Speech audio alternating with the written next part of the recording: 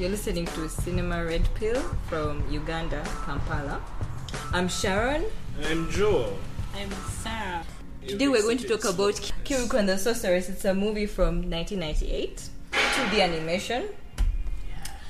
And it was a pretty popular movie, so I think a fair number of people should know about this film. It used to show on UBC. Okay. When? Whenever they wanted. Wasn't it UTV at that time? It was UTV. UTV. Uganda TV at that time. UTV has like a box of French films they got donated a while back, and they keep playing that for their viewers. So they'll just have it on replay a lot of times. Okay. Yeah. So it's an adaptation of like an African folk tale. It's directed by a French guy called Michael Ocelot. Ocelot. I don't know how to pronounce it. It sounds like the animal. It does sound like the animal. Say the animal. Ocelot. Really? I don't know that animal. It's cute. It's cute. It's like a a weird half leopard, half cat. Like it's in the middle. It's just the right size. Okay, I'll look up an ocelot. So that means it's an African story told by a foreigner's eye. But then this is a guy who grew up in Guinea for a while. His relation to Africa is in childhood stage, like his parents moved to Guinea for a while, but then he went back in adulthood. But this story is from Senegal. The director drew inspiration for Kirikou from books that were written in 1910 by a French colonial administrator. He got a story, different parts of the story from the books to make that story. The books can't be found online because 1910 and they weren't translated to English, so they are nowhere.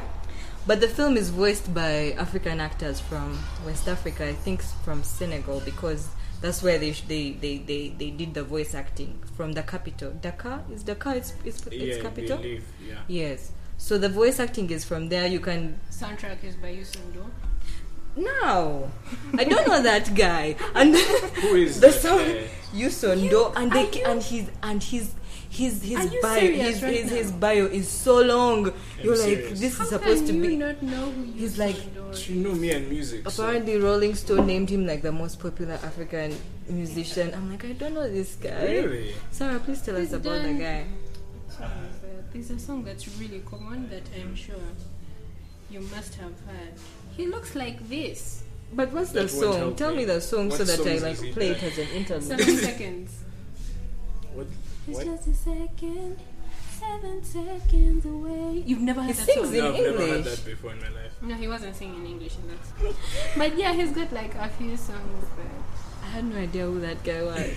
Anyway, so that guy did the score of the film, an African film done by French people and Belgian people. Okay, plot. What is it about? So Kirikou is like a baby boy who speaks to his mother while he's still in the baby and orders him to. What does she order him? Still in the womb, and then He orders the mother to give birth to him. yes. And Bring me into the world, Yes. mother. and he comes out. So you already know Kirikou is a special kid. And when he comes out, he even adapts to the. She tells him to keep on doing things by himself. Then he finds out that all the men are gone. His mother immediately explains to him that all the men are gone because a witch has eaten them, and also the same witch has caused a drought on them the springs have stopped bringing out water. So she has called drought. All the men are gone. And Kirikou is curious all the time, so he goes out to try and save the village from the witch. He actually wants the to know why sorceress. she's wicked. That was a great point. That's in discussion. Yeah. Yes. So this witch has fetishes. I first laughed at the word, but it became okay. She has little fetishes that are like little box robots that are the ones that help her in all her deeds of evil, freaking out the village people and making them succumb to her power. Mais où sont les enfants? Ils sont au bord du marigot et ils acclament le petit Kirikou. Kirikou. Kirikou n'est pas grand, Mais il est vaillant, Kirikou est petit, mais il peut beaucoup. Kirikou est petit, mais Okay, so Kirikou, I really liked it. I really, really liked it a lot. I think it started and I had to get the hang of the animation, the way it was telling its story, with Kirikou doing this telling you everything, because he sort of speaks to himself and tells you everything that's happening in the film. You never have to doubt in moments when he's by himself. Okay. That threw me off for a bit, but then I really engaged with the story. It became so different and I felt like, my God, this is so different. It's so different from anything I've ever seen. And I loved it a lot, and I liked that I could not easily tell what was going to happen, especially with some sequences at the end, which were so odd. And thinking that this is a movie which is aimed at kids, it's so interesting how daring this film is, because first of all, there's complete nudity in the film. Boobs are out throughout. Actually, I enjoyed looking at how they sized the boobs on different women to fit their size. This is a film with nudity. This is a film where a little boy kisses an old woman. But then somehow it still wasn't coming off as strange for me. It was actually still working, and that was so perfect. I really liked that. Then I liked how similar it was in bits to Disney films, because this is like a hero's journey, as if. So he's a kid who goes and he wants to do everything he can. He has something stopping him. He's small. He's a baby, and his smallness is what he uses to come out and like save the town. He reminded me of Moana, because he's fighting a whole big evil force for his village. I actually felt like it was more Miyazaki-esque. Oh. In a way. Yeah. The way the adventure Some isn't. extent. But my point is, it's its own thing. This is where I was going. I'm not saying it has similar beats to all those films, but it is entirely its own thing. First of all, of course, this is the animation. Very different. And the backdrop, they used to have so many cool things at the back of what he was going by. I really liked that.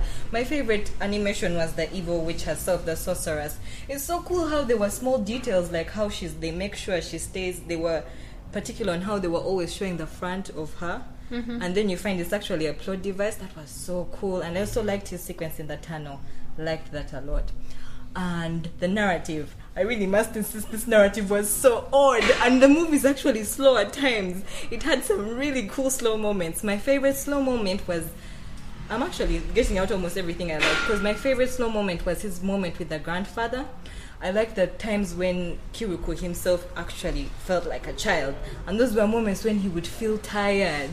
I liked it a lot because he was going through life so fast and being so powerful, and I'm like, he's like a Mary Sue. You know how people kept saying, you can't go at everything and never stop. He would go, he would battle something and go. But then there's this moment where he like makes a plan with the father. Then he's like, let me sleep on you. He goes in his arms and then just sleeps. Yes, that moment I feel with his so mother. small. It was. I like those moments where the movie really slowed down and just let him actually feel like a baby. I like that a lot. So the movie had a lot.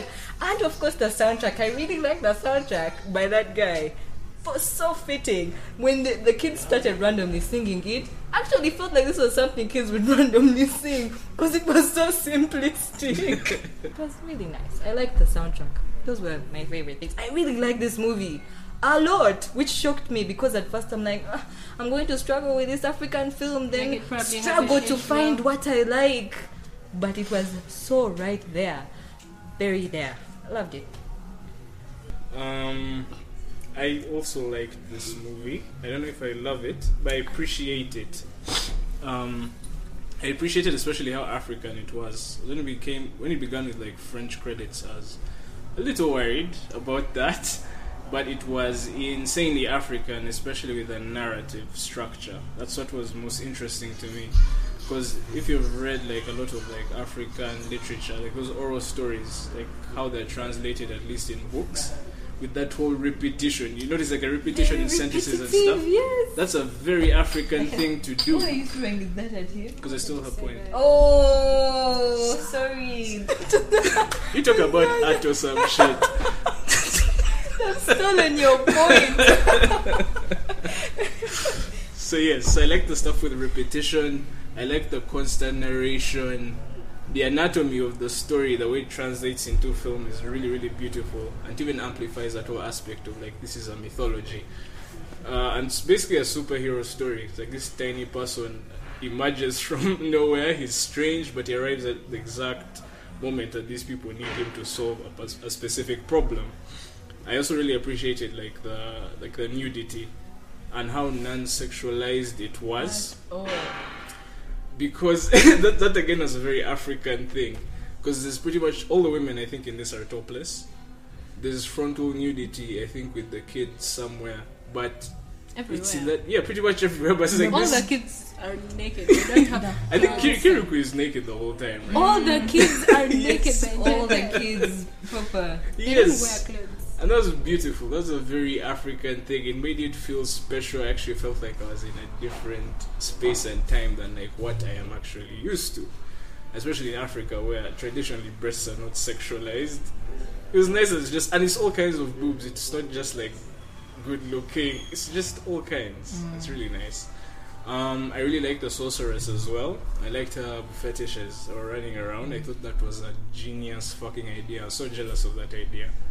I wish I had thought of it. Yes, I thought that was so brilliant because they transformed fetishes into like this almost like robot minion army, which I thought was That's fucking really cool. amazing. And then even the plot device that emerges like concerning those fetishes, I did not see coming. I love So raising, that was really nice. It's so good. Yes, I also really loved the use of music. That's also a very African thing in terms of like story structures, poetry, music.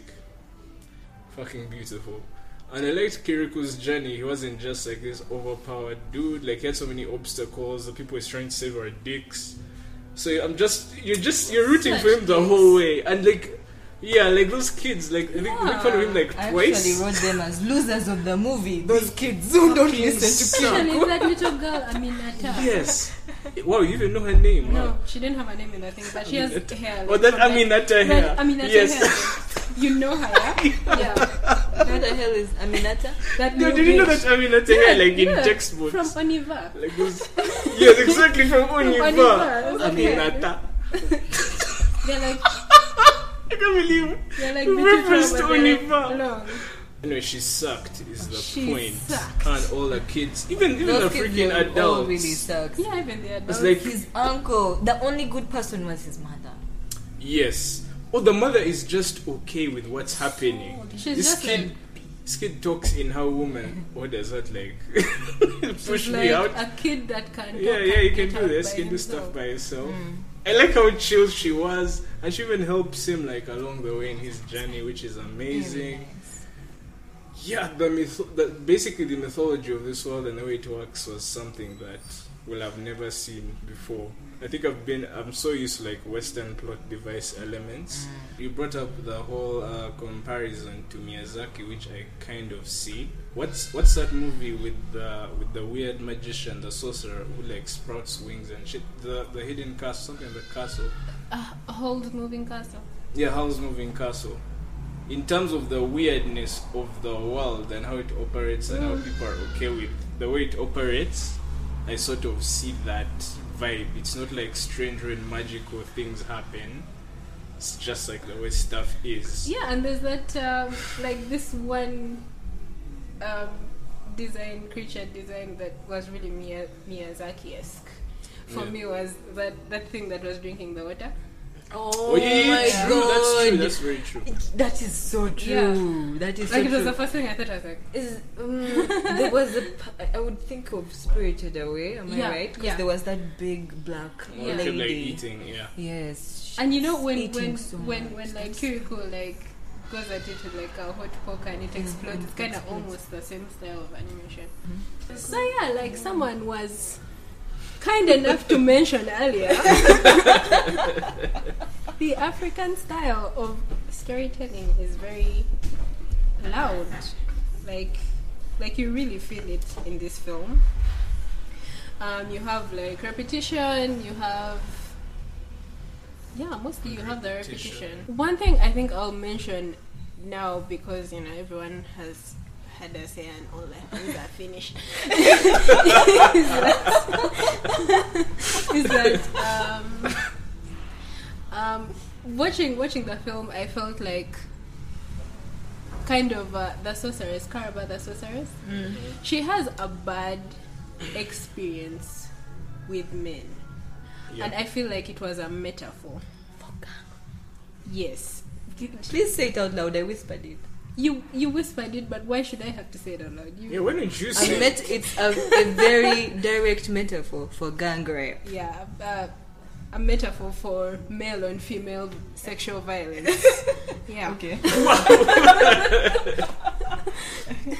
So, like, she met when Granddad is explaining to Kiriko why Karaba is so mean and awful and such a bad person. He tells him that she was held down and the thorn was forced into her spine. Yeah. And there's actually a silhouette of like a scorpion tail, if you've noticed, in that scene. No, I did not notice. Didn't see it. So it kind of feels like it was more like attached to something. That's why I feel like it kind of emphasizes the metaphor. There's just a huge group of guys and that happens. So she has like a really bad experience with the opposite sex, and that makes her the person she is. Granddad says that the thorn gave her or has given her magical powers. So I think it's actually really relevant now. Actually, Excessively all relevant. the time. we picked, we picked like the right time to talk about this. Oh yeah. yeah. Oh. Guys, tweet us, hashtag us. We're talking about relevant things. Kiriko is, I think it's a wonderful film.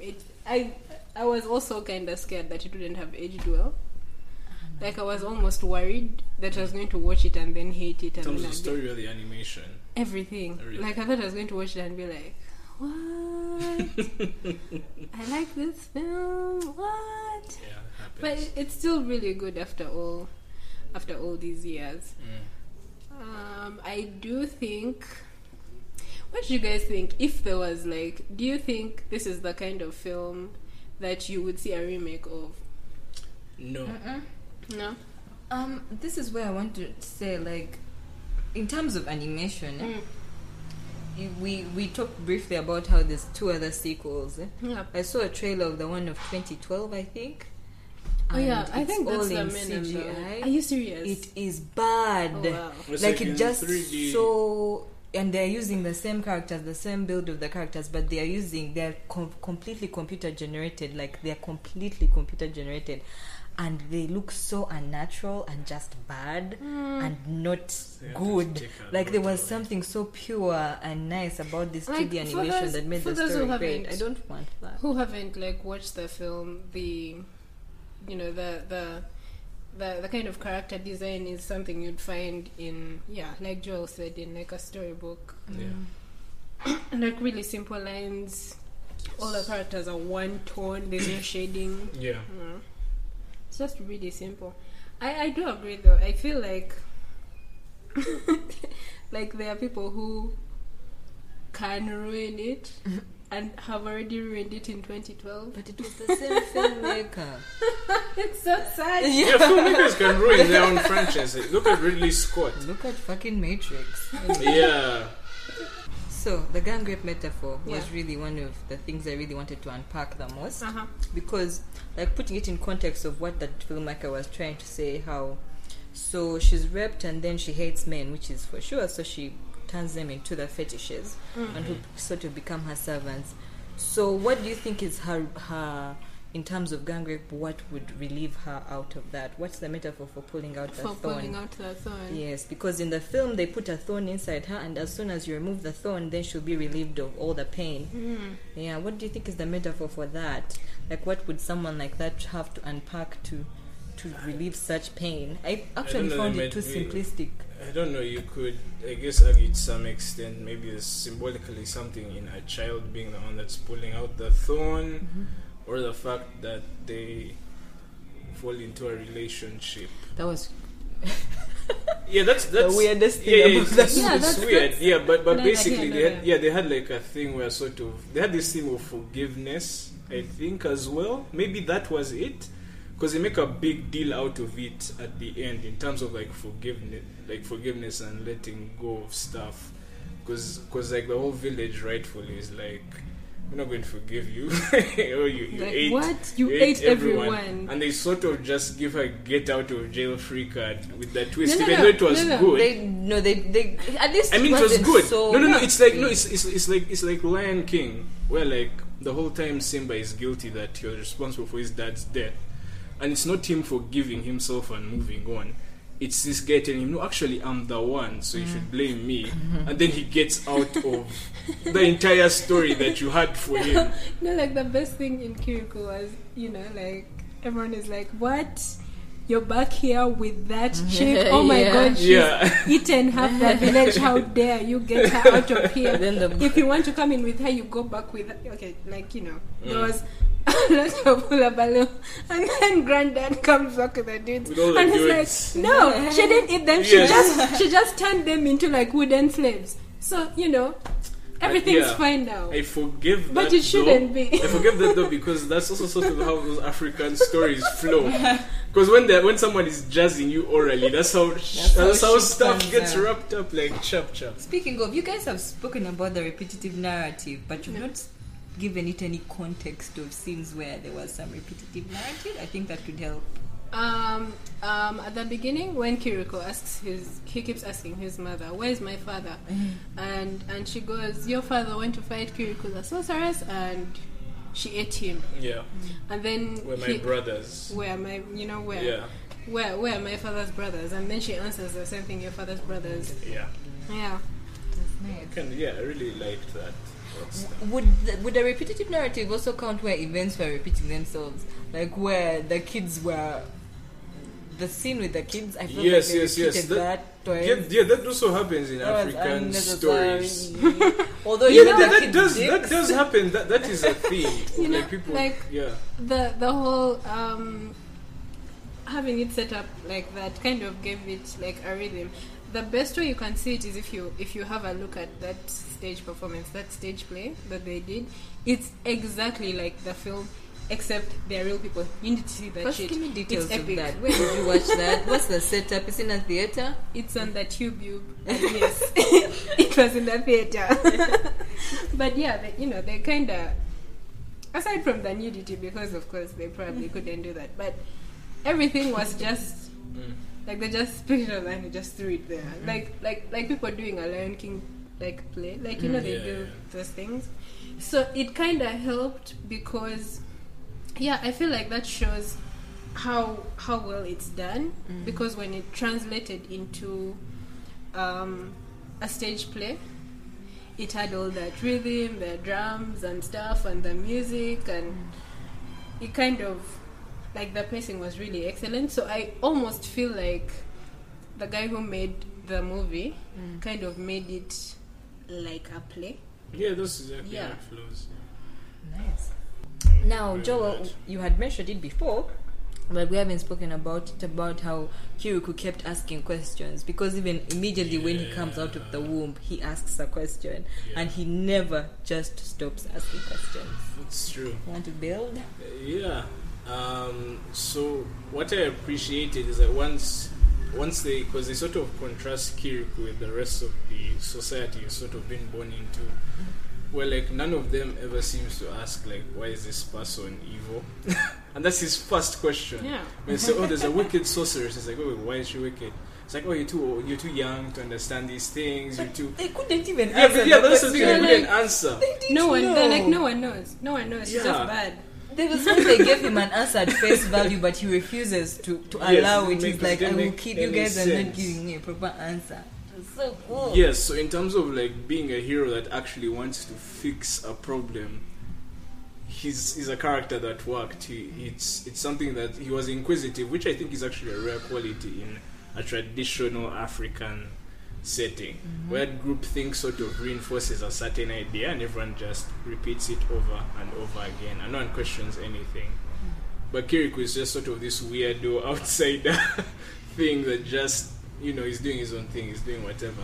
And his inquisitiveness actually helps to say what he also brings the water back. Actually, thanks to that. Thanks to Yeah, he's always exactly. That's a great problem solver, by the way, which I really appreciated. I'm like, they needed a baby to save the day. Okay. Yeah, and that's something I really appreciate. That's also like a Miyazaki thing. In terms of like the child characters, especially. I appreciate stories where like the main characters are not like physically strong, but they're like using their wits to outwit like powerful god level guys, which is crazy.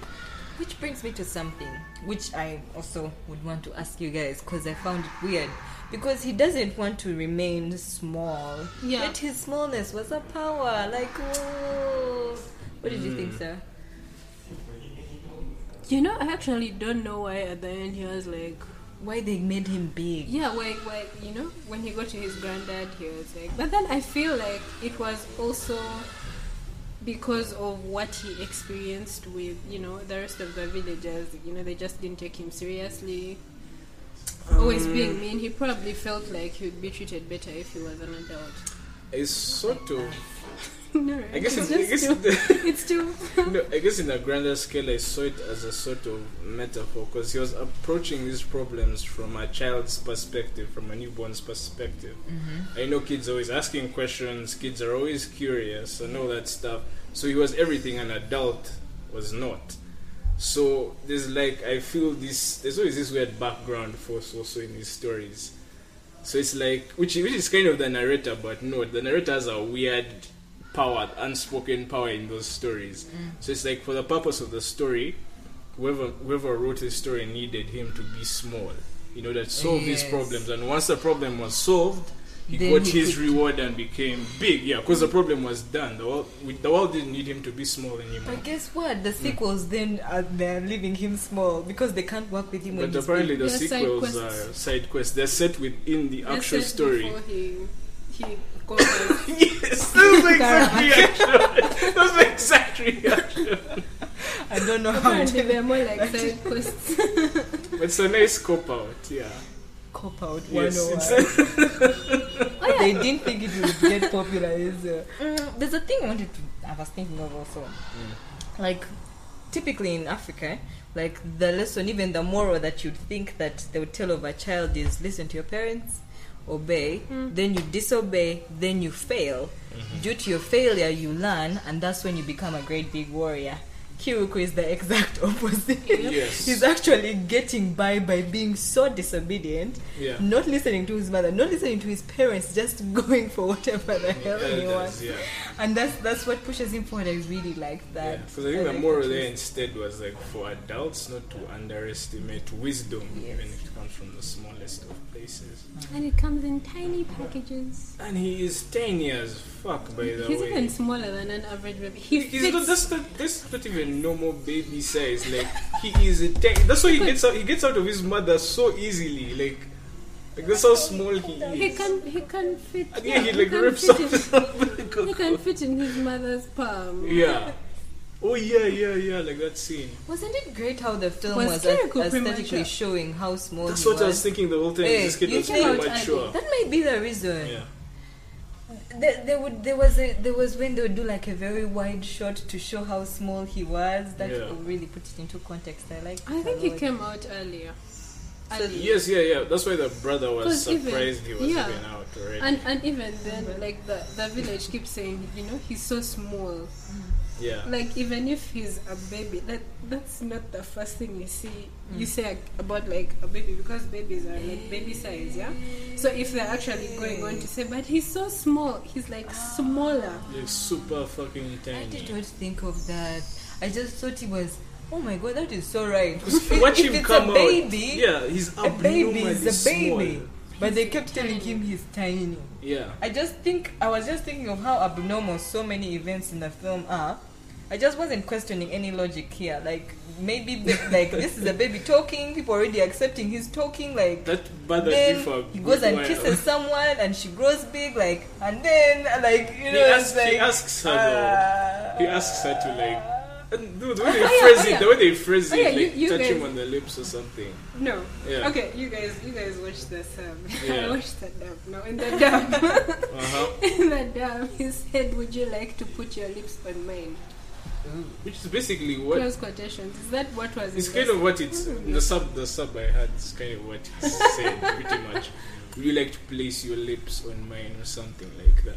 But, I thought that was but such he a weird first thing. even asked if Guys, she take could You should notes. That's how marry. it's done. Yeah. But that's after he asked her to like marry him. And she said no. Yeah, it's too tiny. Then he grew up into a Mayan. And And then they're she was like, cool with it, like, yeah, let's go. And it's so creepy, like, you guys, if I got a baby, yes, my magic kiss turns him into a man. But first say, but you've been on earth for like how many weeks? And Let's like, first Yeah. evaluate technically that you're still a situation. baby. You're He's still still a a baby baby. in the mind. I'm not going to jump on you like, oh my god, you're hot as fuck. Let's do this. No. No. Okay, anyway. Oh yeah, but I do have a collection of folktales you should read. Okay. Yeah, like I actually found them some white lady compiled in the 1900s. They're really dope.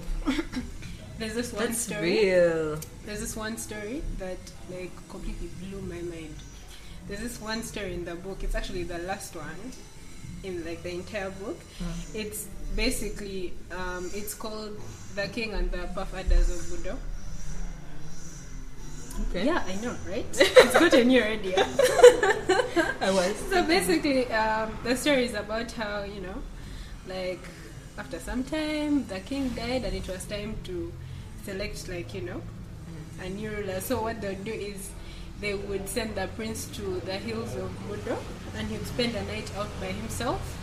And if he got through the night, then he was ready to take over and stuff. So, like, he goes out and spends the night out, and while he's out, the Puff Adders that live on the hill come to him and they kind of tell him his future.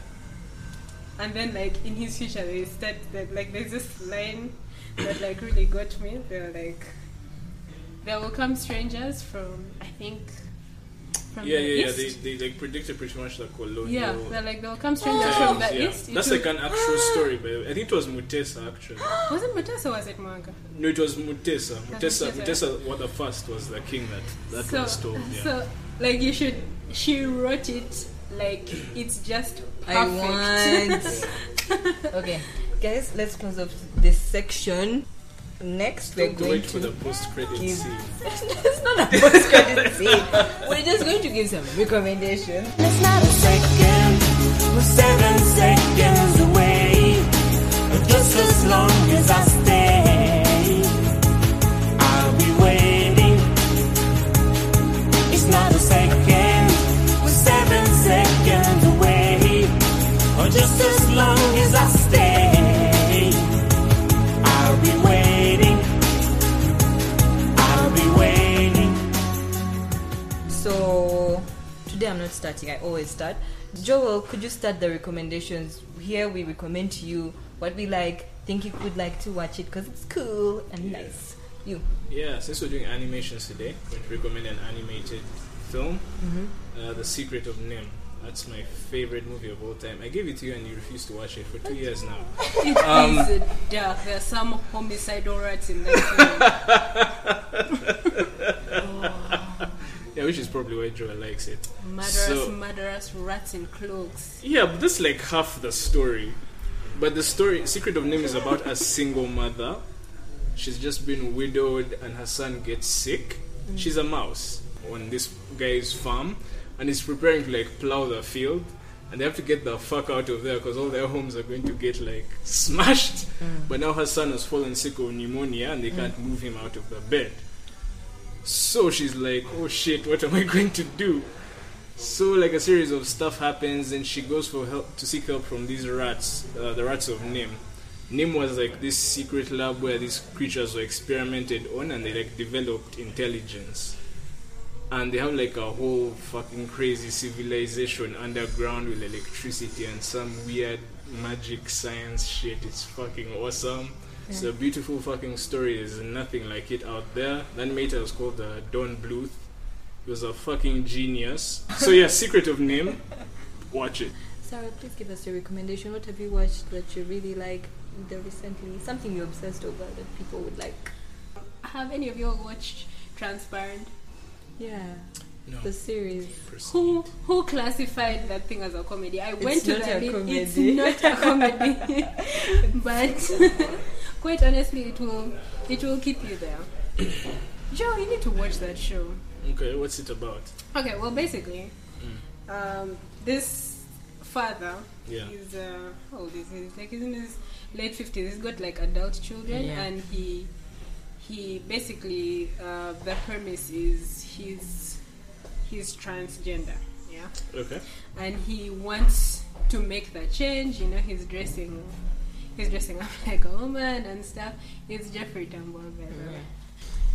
Like in the first episode, it's about him trying to come out to his children, but they're also self-absorbed. They That's can't. perfect. Oh my god, these are the worst children on They're earth. the worst. At They're sometimes the they're worst. too You're bad. like- and then when you meet their mother, you're like, oh. But yeah, I think it's a really good show. If you know, on the internet they're going to tell you it's a comedy, but it It's really not isn't. at all. But you know, now I remember something else I should have told you guys to watch. It's okay. Say it. So I watched Big Mouth. I watched one episode. It's of the Big best thing. Oh my god. Yeah, Big Mouth is this animation about prepubescent teenagers. Like this is actually a really good show. Like when you're kind of like approaching it like starting out, you're like you're going to be like a lot of gags and stuff. You know, he has a hormone monster and he follows him around in public and he's talking to it, but other people can't see it. But then like his friend kind of starts going through puberty and sometimes he can see him. And then like at some point he's straight up just You're asks him, spoiling for us, Sarah. Now You're stop. spoiling an entire You're plot. giving us the plot. Okay, let me give my recommendation, and then we close. So I'm cheating today. I'm cheating so bad, John. Why? I'm going to. Why didn't you tell me in advance you're cheating, man? But the thing with my cheating is it's not going to happen again, most likely, because this rarely happens. But I had a movie I had put My Life as a Zucchini, but I liked it, but I didn't feel so strongly about it. Yeah. So you know this because yesterday I texted you and told you today I'm reading a book. Yeah. So yesterday I read a book, something I rarely do. And it was so good. Like, it's so good whereby I'm going to impose it on everyone I know if they haven't read it. God. So I am going to impose it on you, just so you know. And in case you've read it, it's A Cat's Cradle by Kat Vonnegut. Has any of you read it? No. You must read it. First of all, let me sell it by saying it's short. It's very brief. And the chapters in the book also are very brief. But this is good because it's satire, but it's playing on technology and on religion. But it starts off with a journalist trying to find out about the day when the first atomic bomb happened, and mostly to talk about the scientist who made the bomb. The guy already died, so he's trying to have interviews with his kids. It is very, very different, very, very good. You guys have to read it. Even the first chapter, I swear to you, will get you because it really starts off with that shock value type of humor. Then it goes on to have a lot of context about religion. It switches gear, and then this guy gets into some sort of religion called Bokononomi, something like that. It's made up for the book. It sounds Japanese. But Joel, you really like it. But the thing about this book is the man is going through these things, and then every chapter is like a short story that ends and finishes, and it ends like in 3 pages. It's really brief, but it starts and it finishes, and the man has so many, like, what can I put for it? Like a food for thought. Then there's a lot of humanism stuff, like with BoJack, because there's a whole like, do you even need to have a purpose? It's just so much great commentary, and within the book there's little poems, and the poems are so good. The way the guy writes, though, oh my god, his descriptions for people. You guys, please read this book. This has been our episode. Thank you, Sarah. Joel, producer of the show. Always here. Shout out to Timothy, another producer of the show. We're Cinema Red Pill. Follow us on Facebook and Twitter, Cinema Red Pill. Find us on SoundCloud, iTunes, Stitcher. Rate us on iTunes and Stitcher. It helps. Yeah, download and play on SoundCloud. Bye. Bye-bye.